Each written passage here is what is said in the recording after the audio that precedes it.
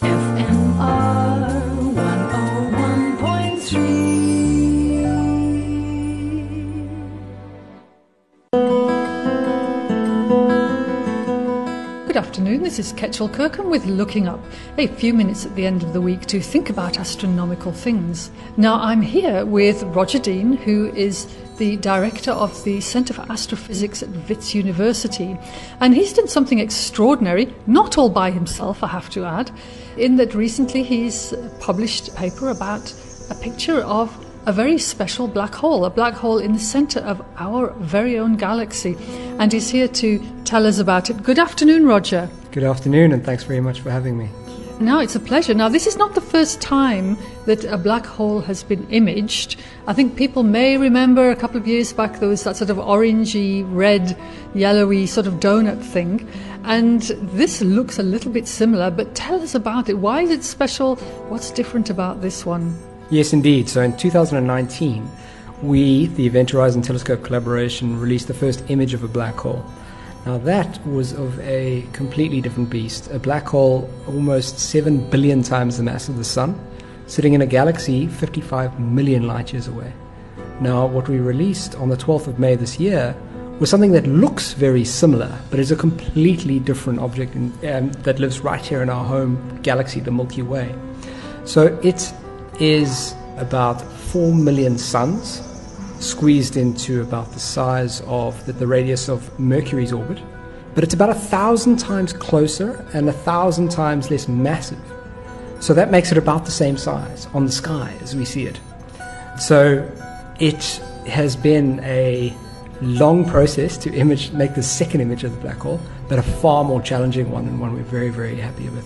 So this black hole it's a lot more compact, and it's something like 26,000 light years away, but it looks the same to us because that other one far, far away is much, much bigger, and this one is in our galaxy. But fortunately, it's far, far away, listeners. It's not on its way here anytime soon.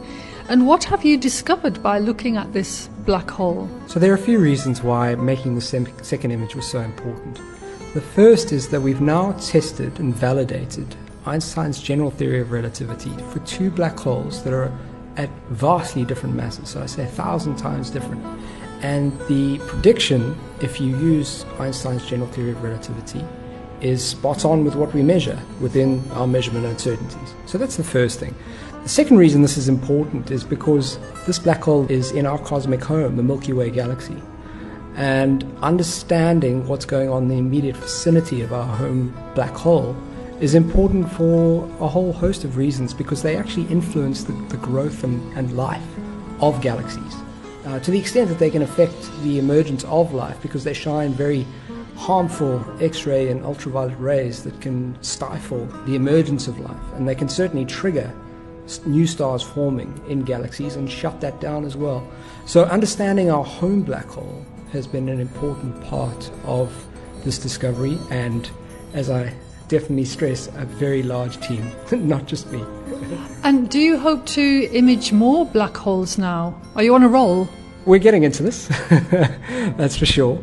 And in fact, these two black holes they mark the opening of what we are envisioning as, a whole new enterprise of black hole imaging and precision tests of general relativity. But to do that, we really need to expand the array, and one of the places we need to expand it to is southern Africa. So we're endeavoring to improve the optics of our Earth-sized array that made these two images, and move on in pioneering this black hole imaging era. So astronomers are a bit like race car drivers. They just want a bigger engine, and astronomers just want a bigger telescope. Well, Roger, you're going to get it, aren't you? We're working very hard. We're really, really excited about it. And yes, I'll be talking more about the bigger telescopes on their way in future episodes of Looking Up. And so for now, this is Ketchel Kirkham wishing us clear skies. And thank you very much to Roger Dean for talking to us about his superb recent research. Thanks so much for having me, and thanks to your listeners.